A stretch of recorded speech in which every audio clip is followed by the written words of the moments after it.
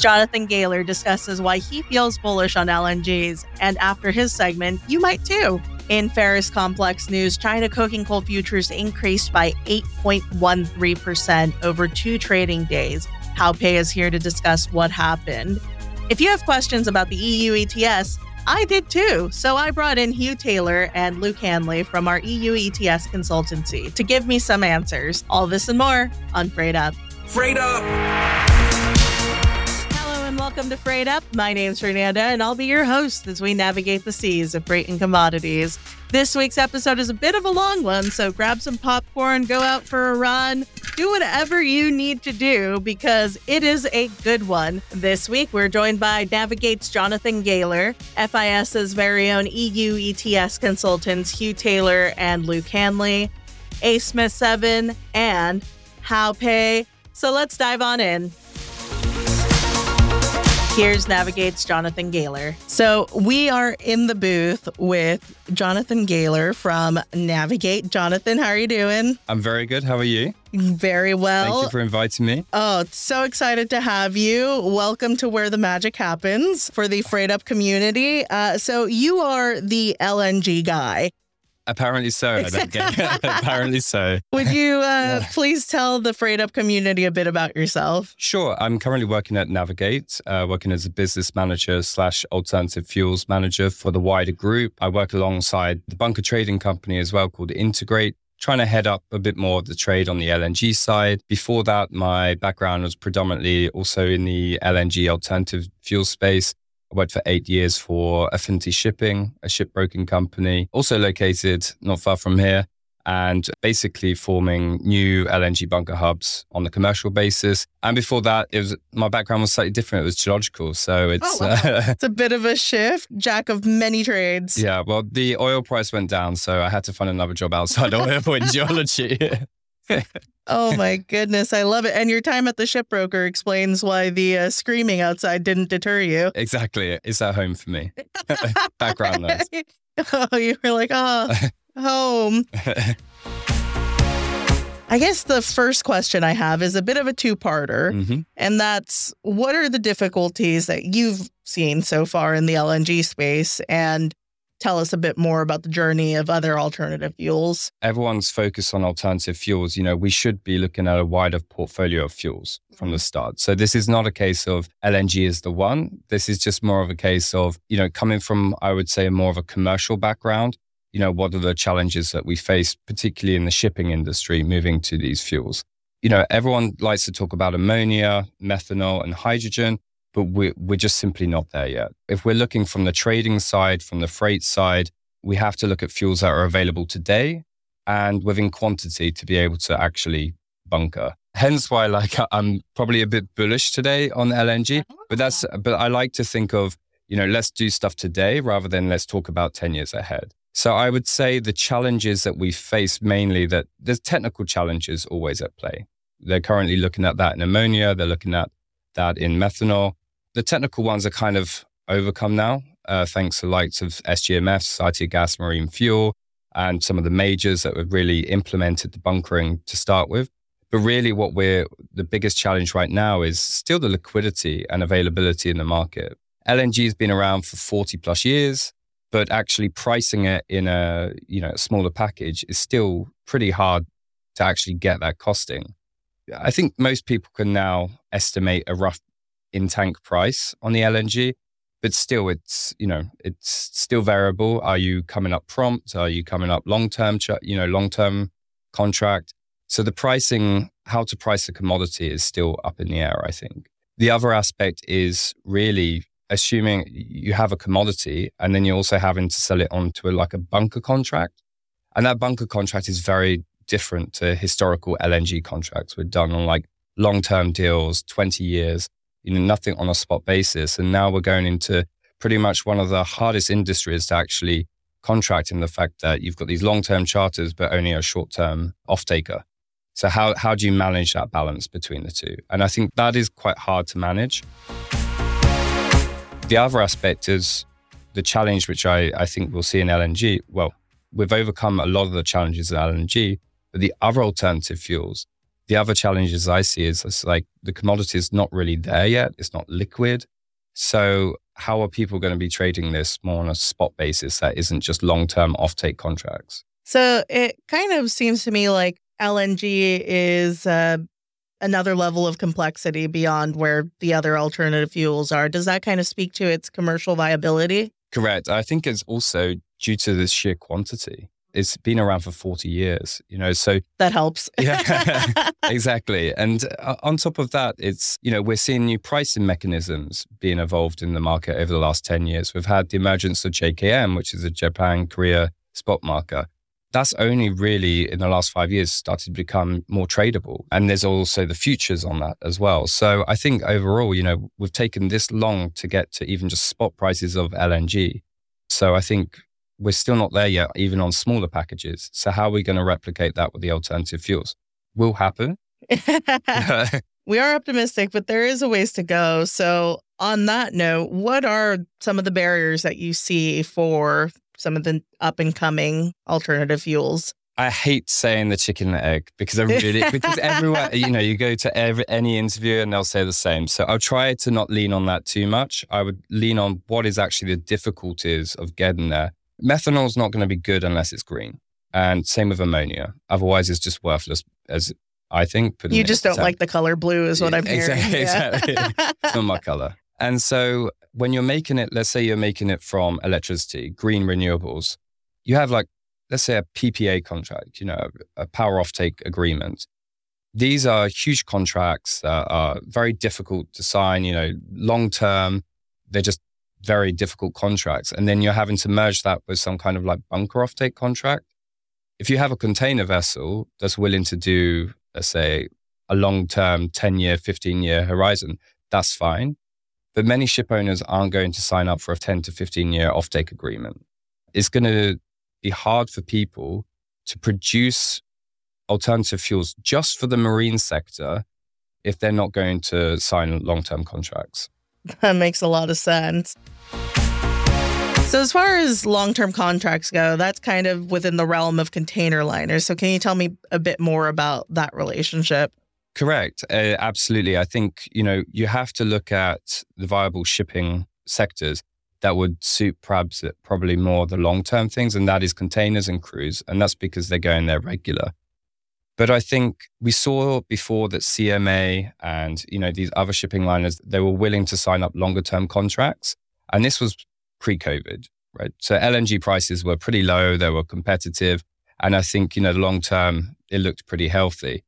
But actually, since COVID, since the natural gas prices, the war in Ukraine, the volatility in prices too much. So, we saw a lot actually go back to other conventional fuels because the price was so high. So I would say whilst containers are suited for the long term, they're being, I would say, a bit more conservative now of signing up those volumes. When you buy a dual fuel vessel, you want to have that optionality between the fuels. You want to pick the cheapest fuels. So what we actually saw, which was a big thing in the market, was actually CMA apparently is going to convert their new building orders from some of their methanol to LNG. And the one thing to note about that is to the LNG vessels or the LNG dual fuel, they do cost more than a methanol dual fuel vessel. But if they're willing to make that investment. Correct. And I don't believe it's just from the green side of things. I think it's very much just shows that I would say the medium term, most people see that LNG will be a very competitive fuel in the market. There is a slight green side to this as well, but I also think willing to pay the added capex shows the market that this is probably the most reliable green fuel for the medium term at present. Fantastic. Well, I mean, it sounds like it's pretty great to be you right now. Well, we're seeing, this volatility is actually helping traders. We're not going to lie, which is good for us. I mean, we want to get into this space. We have the expertise and, historically everything was done long-term direct. And I think people now are seeing the role of the trader, particularly in the bunker fuel side for LNG.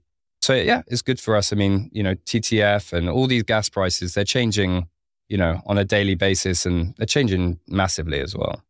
So going back to the subject of new builds, as we cast our eye to the future, what do you see the future of new builds looking like for the next 5 or 10 years? And I think it's one of the hardest ones actually for ship owners to go out there. You're asking a ship owner to go out and spend huge amounts of capex on a 20-year asset, and it's probably backed by a very short-term charter. So how do you manage that risk? Again, I am bullish more on the gas side of things, just because I see that, we have the fuel today, and there is also a way that you can actually manage that over the next 20 years. You can start with LNG, then go to bio LNG, slowly input bio LNG, and then you can end up, methanating hydrogen or something like that. So there is a pathway to those vessels.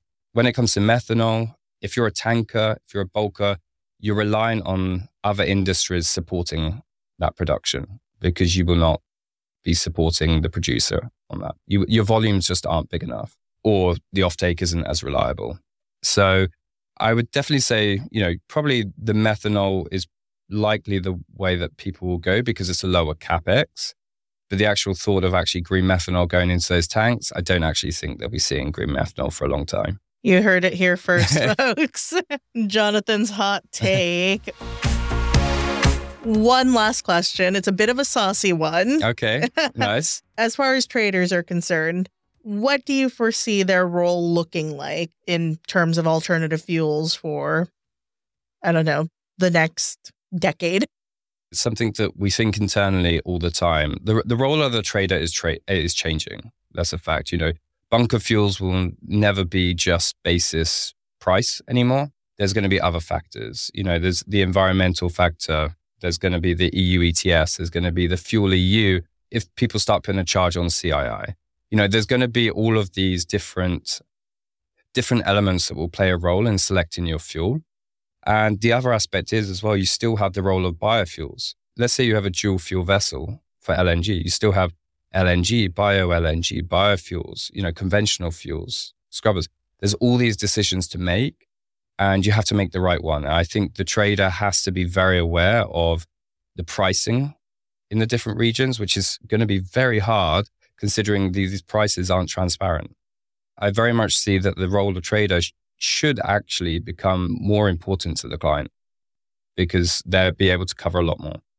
For those of us who are interested in watching the LNG space and, maybe we don't really have a means to do that or the channels, what would your suggested course of action be there?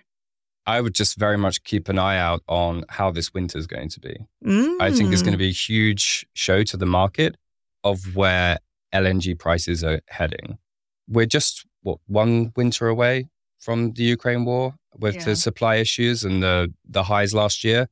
And we're already going into this winter where we have enough supply in Europe. The prices are coming down.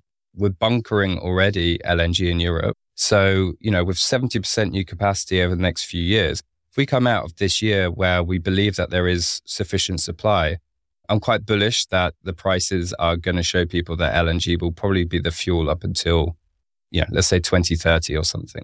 Well, there you have it, folks. Jonathan is bullish on LNGs, and you probably should be too. Let's talk about the EU ETS with Hugh Taylor and Luke Hanley. So I'm Hugh Taylor. And I'm Luke Hanley. And we manage a consultancy at FIS, which helps our shipping clients prepare for the EU ETS. Phenomenal. The EU ETS, not the most straightforward of things. What are you guys doing to help? So that's the EU emissions trading system, which from January next year will include shipping clients. We at FIS have a lot of long-standing relationships with many shipping clients. So we've done a lot of thinking about how best to simplify this complex situation for our clients. Today, we thought we would talk about 3 practical issues our clients are facing, and then we'll offer some insight and solutions around these. I'm assuming because you've dedicated an entire roadshow to this. In fact, you just got back from Dubai, I believe, and Luke's crawled out of whatever conference he's been at recently. I'm assuming we're not going to be able to capture everything on today's episode. Correct. So I think we'd better skip over the basics. For anyone listening, I would like to know a little bit of background on how the EU ETS works benchmarks, the EUA market and price drivers, emissions price risk management and trading strategy. Check out the analysis section at the bottom of our Green Transition webpage, which is at www.freightinvestorservices.com/green-transition. So I've written some expansive articles on those topics. Fantastic. And because we're so technically advanced here at FIS, we've actually hyperlinked that on our website. So can you give us an overview of what we're going to be covering today? Yeah, sure. So the three issues that we're going to talk about today are who pays, the challenges of opening a trading or registry account and how to get around them, and how best to trade EU allowances, EUAs.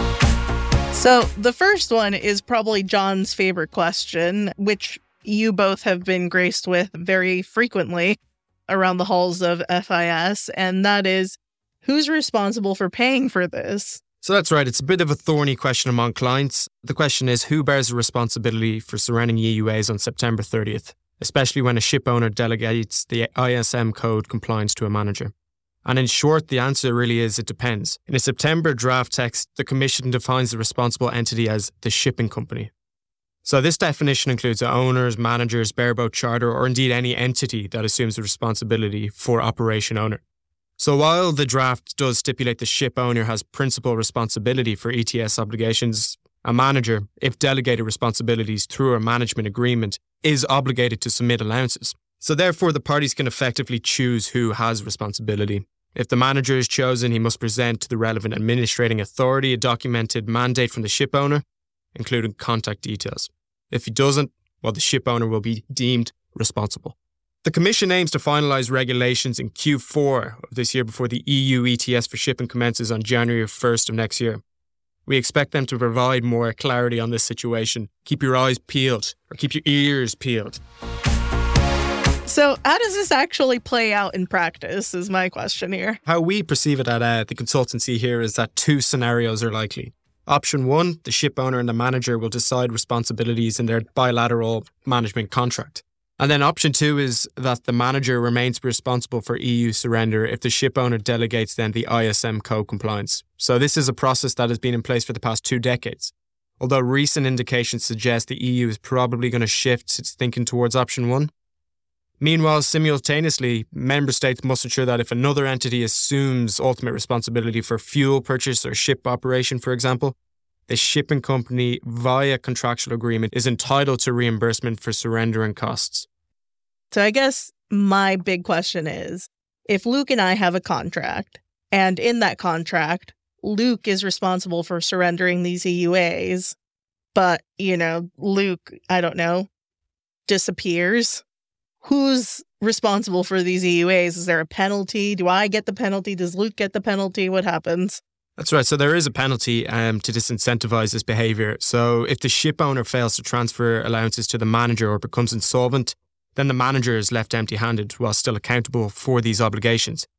So depending on a ship's trade and emissions, non-compliance costs can average 500,000 euros per year or even more. Coming back to this example that Fern used, basically, Luke will get off scot-free while Fern is left holding the bag. Well, Luke would never do that to me, first of all. But second of all, what solutions are available for those like Fernanda that are unsure about what their surrender requirements are? Yeah, so there definitely are a few solutions out there. And one in particular that comes to mind right now is for those uncertain about future obligations, creating an EUA buffer is definitely a popular strategy amongst clients. You can do this via trading account futures or something we call warehousing, which we'll get back to in a minute. For legal disputes or questions between charterers and ship owners, contact us and we can introduce you to our preferred legal specialist who is very experienced in these negotiations. So I'm assuming we have something, and by we, I mean the European Commission has something a bit more concrete for how to open a registry account. Well, actually, as it stands, this is equally confused, and it has been a messy scramble for shipping clients, to be honest. Shipping clients aren't currently able to open a maritime operator holding account, or a MOHA, which is the account from which they will eventually surrender their EUAs on 30 September 2025. So they're not able to open to this account until February 2024. So that's when the Commission releases a list that assigns shipping companies to a country, to a national administrator within a country. Now, while it's widely stated that you are currently already able to open a trading account on the EU registry, in reality, this is also not the case. One of the central stipulations most national administrators of the EU registry seem to have put in place is a requirement to be VAT registered locally. Now, given many shipping companies are incorporated in non-EU, often exotic jurisdictions, we have a problem. But equally, I've spoken with English clients facing the same issue. So theoretically, what would my options be if I didn't have a VAT registration in an EU country? One country that decided to not make such a stipulation was Malta, which instead requested you just have an EU bank account. But they were so flooded with applications, basically, they closed to further applications, and with a backlog of some 300 among just a handful of staff. There were other exceptions. So Netherlands don't require EU VAT registration, just an EEA bank account. But they do a risk analysis on the country of origin, which means some of those exotic locations might present an issue. And they also request that you register with the Chamber of Commerce, which essentially means setting up a local entity and paying corporation tax on local business, which is not ideal. Meanwhile, Spain and Sweden don't require local VAT registration, but do ask that one of your 2 minimum account representatives have permanent residence in the country. And finally, Cyprus requires VAT registration in an EU country, although I have been told competing versions of this by different contacts within the registry, and their situation seems likely to change. So in short, if you don't have a EU VAT number, the situation is pretty difficult right now. The EU will have to change things in Q4, we believe, to provide a clear path forward and clear up this mess for the many medium and small-sized shipping clients that are unable to get started. Just to clarify something here, they can't actually buy EUAs then? There are actually other routes. There are other ways they can do it. Firstly, for example, you can buy futures even without a trading account through some clearing members, as long as you promise to trade out of the futures before expiry. And if you don't have a clearing account, there is one other option that Luke's alluded to. Warehousing. Warehousing, that's correct. But before we get on to that, we should probably first go over our final topic, which will give an introduction into how to trade EUAs. All right, fine then. Tell me, what is the best way to trade EUAs? Okay, so you can buy EUAs in the primary market, which is via the auctions hosted by EEX, or on the secondary market, which is via banks, brokers, or traders. They come in the form of futures or physical EUAs. These are just the contracts that go into your registry account and that you will eventually surrender. While of some of the bigger, more established traders are keen to hedge the futures, perhaps in line with their strategies on bunkers or forward freight agreements, FFAs, many, and particularly the mid and smaller size shipping clients, are seeing value in buying physical EUAs on the OTC market. Why is that? The advantages of this are many, and they can probably be split nicely into two groups, basically cheaper and easier. So cheaper, well, firstly, maintaining an auction account on EEX can be expensive, and it's typically populated by big industry. The physical EUA is seemingly cheaper up front. So over the past 3 years, the benchmark DEC 23 future, which is the main future that's traded, has been on average some 3 to 6% more expensive than the spot price. Finally, big banks build in credit risk and large margins, thus adding to the price. Now, easier. So to trade physical, clients don't need margins or clearing accounts. OTC physical can be obtained in custom, more convenient lot sizes of whatever size you like. So the smallest size in futures is one lot, which is 1,000 EUAs, but the smallest size in OTC theoretically could just be one EUA, although it wouldn't be much worth it from a cost perspective of the provider. And many people often prefer physical products to futures because you can hedge as you go and spread the risk. And finally, the liquidity is very good on the physical. So basically, you would come to a broker like us, give us your size. We field it to the market. Now we work with all the top EUA traders, many of whom have got their own large inventories. And we would then show you the best price, which is quite a big advantage over going to just one trade house. So long story short, cheaper, easier and cleaner. So now is one of you going to tell us about warehousing or... So I'll do the honours on that one. Yeah, there's one idea gaining traction is that of warehousing EUAs on behalf of clients. Some of our preferred partners that we work with offer this facility, whereby the client agrees for the EUAs to be held for them and delivered to an account of their choice at some point in the future, given 10 days notice. So these partners even offer a warehousing yield to hold your EUAs, which at the last time of checking was in the region of 2% per annum. I'll list a few advantages of this option. So number one, you avoid the admin involved in trying to open a trading account with overburdened national administrators. Number two, being able to buy now, so getting ahead of the game. Number three, many don't even know yet whether the onus will fall on them to actually buy the EUAs. And finally, and most importantly in our opinion, the idea of going long on EUAs is something attractive given that stringent climate policy and their subsequent tendency to increasingly limit supply. And crucially, so the idea of going long EUAs is quite attractive to our clients at the moment, given the EU's stringent climate change policy and the subsequent tendency to increasingly limit supply. Based on current forecasts, many leading EUA analysts expect the EUA price to rise significantly to 2030, well beyond the €100 mark. For example, analysts at London Stock Exchange Group 2 weeks ago projected the price to rise above €400 by 2040. Well, we've covered a lot of information in a very short amount of time, but I feel better informed. I think the Freight Up community feels better informed. So thank you so much for coming on. Thank you for having us, Fern. And just like to say, get in touch. We offer weekly intel reports to our clients. We do special reports on things such as main price drivers in the market, short and medium term price projections, etc. And we can answer any of your questions. So get in touch and we should help you along. Yeah, normally when people say, and I'd just like to add, they follow it up with, I'm a huge fan of the show. So I'm just going to pretend that's what you said. Oh, and I'd just like to add, I'm a real huge fan of the show. I think you're such a natural.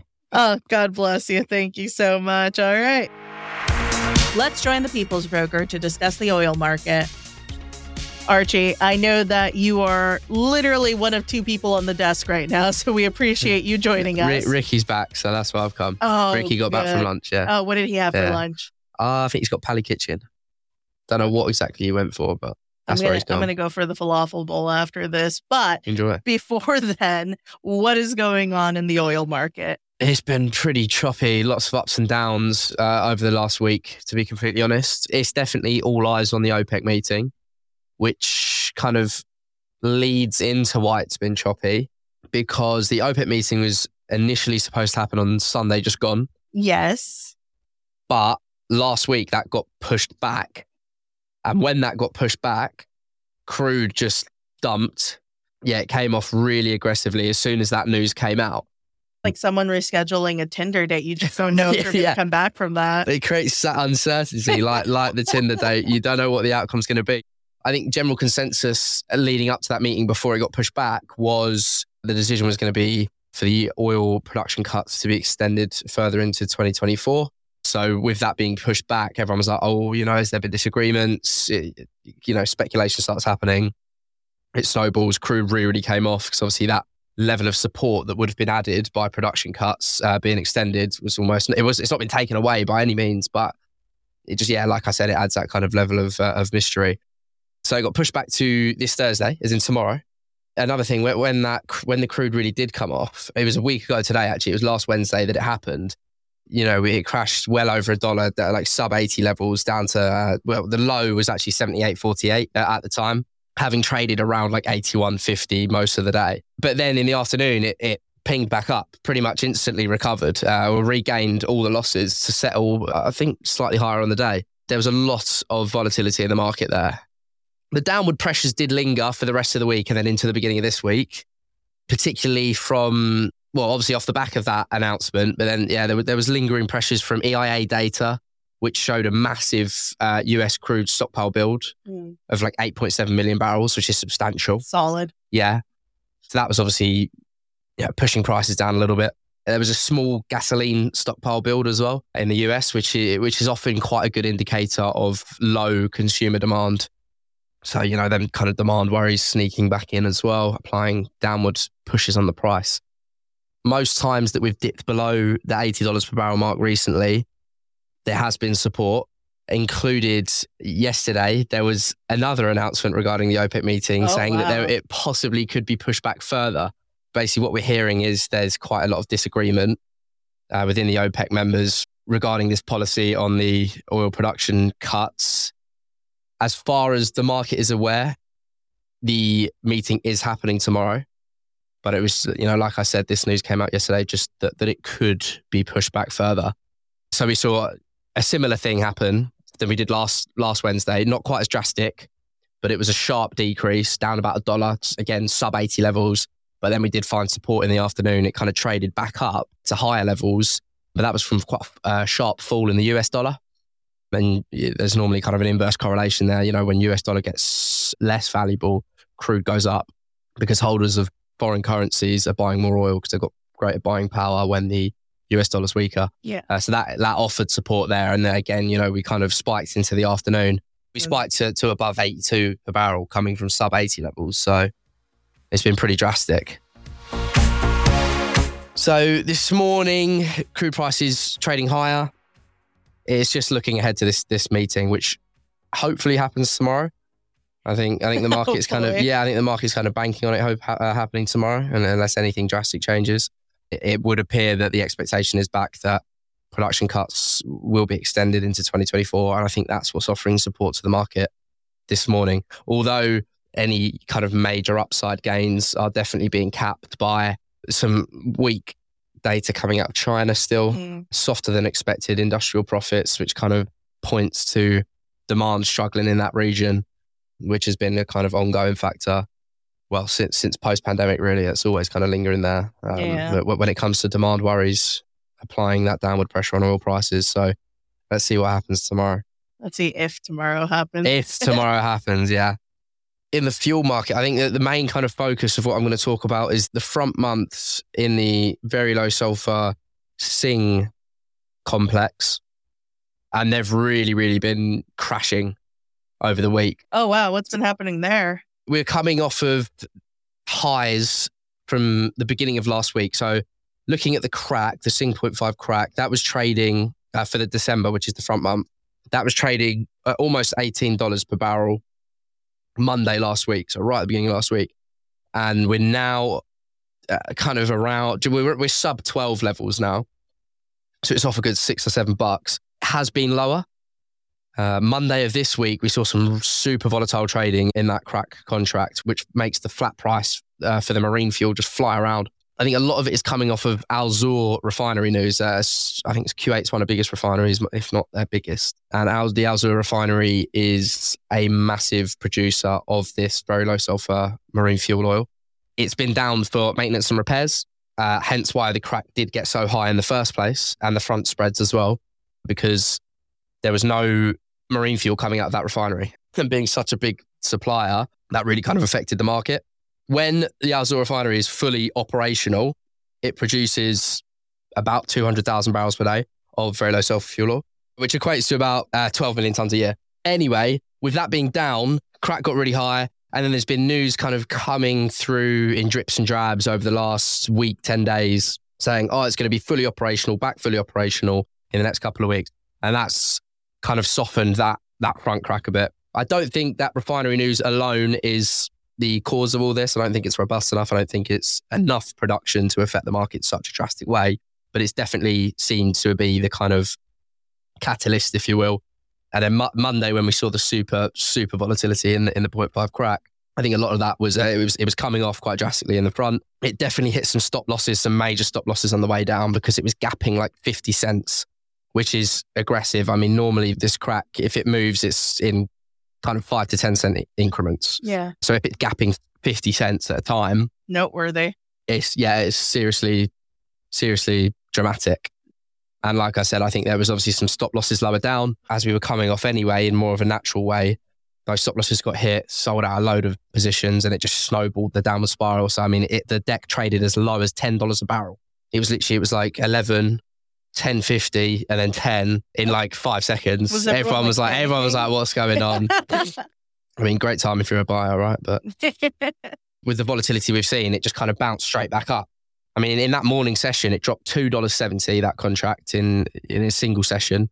But then it kind of recovered almost like $2 of that loss within the next few hours. So we've seen some real volatility in the front, although it's down to more kind of stable levels than what we were seeing when it was like $17 per barrel, $18 per barrel. And same for the front spread on the Sing 0.5. So the DEC versus Jan, that's off like $20 since 2 weeks ago it's the same story, basically. It's the same narrative, with Alzor being down, that near-term supply is tight. So that's why the DEC was trading at such a premium to the Jan, which is, it was good for those who need to roll positions from DEC to Jan. So they're getting quite a hefty premium on that. But again, that's now trading around $10 per metric ton from like over 30. So yeah, some real kind of drastic changes in the fuel market. It seems to have kind of settled a little bit today and yesterday. It seemed almost maybe priced in, but yeah, it will be interesting to see kind of how that unfolds when Alzor is fully back operational. China have issued an additional 3 million tonnes of fuel oil imports on non-state firms. I mean, when that news came out, there was no real major shift on the market initially. Mm-hmm. It'll be interesting to see kind of if that does affect the paper market at all, if that does affect the derivatives market and how people interpret that. I thought, if anything, it would have been slightly bullish, but, like I said, market's been coming off. And then, I mean, in today's trading, nothing too crazy to report. High sulfur fuel oil has been out of the window for a little bit because obviously all this focus has been on low sulfur, but those spreads are pushing this morning and yesterday, actually, up about $1 yesterday and up about $1 this morning. So amazing. Well, Archie, the podcasting booth is now sufficiently scented of Dior Sauvage. This is an opportunity for you, all the fans of A Smith 7 here. I wanted to get him something nice for Christmas. So I was thinking a bottle of his favorite perfume. No, that's too expensive. And so you can help with this by commenting on our latest LinkedIn post. Just comment #ThePeoplesBroker. And if we get at least 10 comments, I will show up with a bottle of Dior Sauvage. No, don't be silly. Your favorite broker. Don't be silly. 7. Do it. I dare you. This year, it's going to be a gift from the Freight Up community. All you have to do is follow us on LinkedIn at Freight Up Podcast and then comment #ThePeoplesBroker and he will magically get Dior Sauvage. It's going to happen, Archie. I feel it. It's in the future. Tell your mom to get you something. Oh, wait, she's listening. Don't get him perfume this year.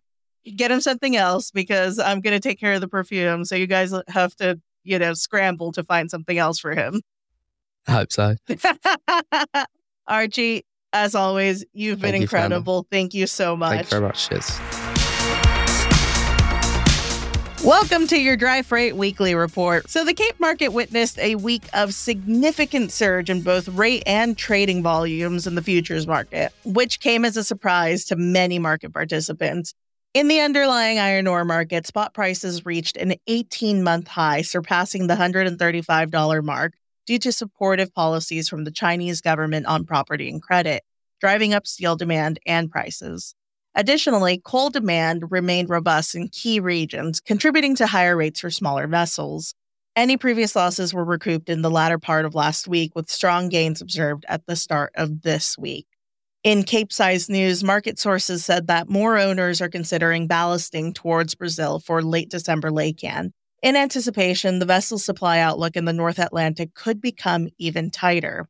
In terms of fixtures, the key C5 iron ore route West Australia to China was fixed from sub $10 for early December laycan to $11.25 for December 8th through 9th by the end of the week, as owners gain an advantage from tighter supply. In the Atlantic, moving iron ore on the C3 route from Tubarão to Qingdao was fixed much higher from the last done level to $24.50 for 20 December onwards, and then $27 for 9 to 14 December, given significant increase in activity.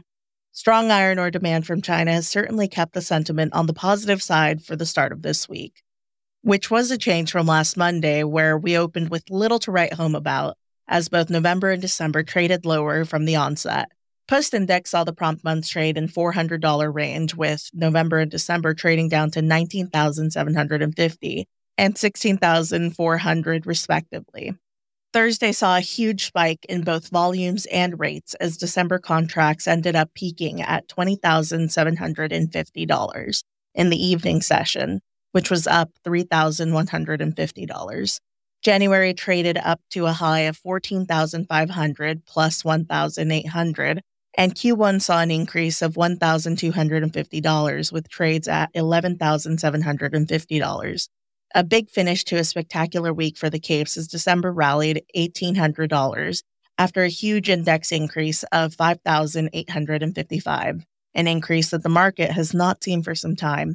January traded up to $15,500, and notably, Q1 traded $12,500 a few times. December sold from $24,000 down to sub $23,000 before finding a level. For all you Panamax fans out there, the fundamentals have remained consistently positive, with Panamax rates continuing to strengthen throughout the past week. Robust mineral demand provided support for the transatlantic runs from the USEC and NCSA. In the South, a tight tonnage list combined with the healthy cargo list contributed to the positive market conditions.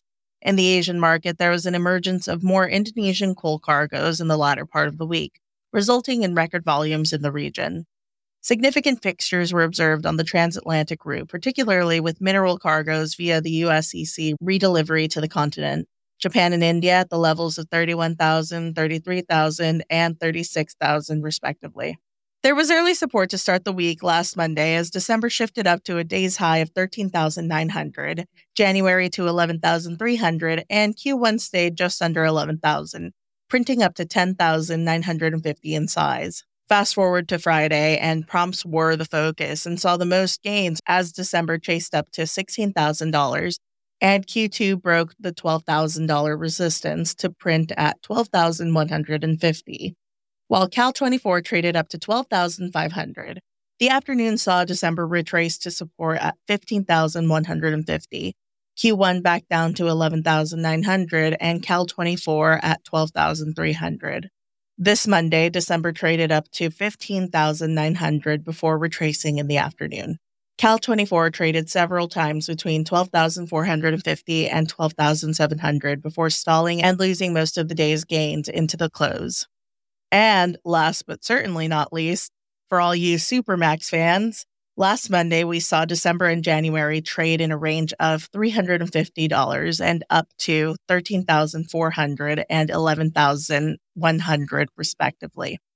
Q1 traded to $10,600 and Cal 24 up to $11,600. Fast forward to Friday, and we had quite a bullish day as prices pushed up throughout the morning's trading session, with December and January trading up to $15,000 and $12,900 respectively, while Q1 traded in size at $11,500 while printing up to $11,700. Cal 24 traded up to $12,175. This bullish trend didn't stop there as it continued this Monday, with December and January trading up to $15,000 and $13,200 respectively, while Q1 traded up to $12,400. While the rates stalled in the afternoon, the curve closed higher than Friday closing levels. And for your overview on the FFA market, we had an extraordinarily busy week for dry FFAs, with daily volume surpassing 20,000 lots last Thursday and Friday, marking the highest future volumes week ever, resulting in total trading volumes reaching nearly 97,200 lots. By vessel size, Cape Futures saw the largest volume traded, averaging 8,290 lots changing hands per day. Panamax and Supermaxes also experienced an uptick in trading activity, with an average of 6,835 lots and 2,960 lots traded daily, respectively. Options trading was comparatively moderate, with 3,150 lots cleared in Cape and 1,810 lots in Panamax. In terms of contract periods, the primary focus of interest was on December Q1 and Cal 24 to 25 contracts, along with decent sizes traded in Jan 24, Q2 through Q4 24. That's it for this week's Dry Freight Weekly Report. It's time for your Ferris update with How Pay. All right, Hal. So big news in the China coking coal futures. We had an 8.13% increase during the past 2 trading days. What's going on? Yeah, it's quite abnormal because if we think about iron ore market, the crude oil, like 8%, it's also abnormal, but it happens sometimes in the year. It happens every year, right? The craziest moment of 2-day or 3-day growth, like 10%. I'm not surprised. But in coking coal, it's much more slower market than iron ore. Normally speaking, there must be something happen. And yes, because some of the coal mine accidents in China in November finally attract attention from the government. So the government started different groups of inspection teams to supervise the production lines, the miners, and to evaluate safety of miners. Well, it doesn't say anything about any impact of the coking coal or coal production, but generally in the market, they believe that it has to some direct production impact on the coal miners for a long time.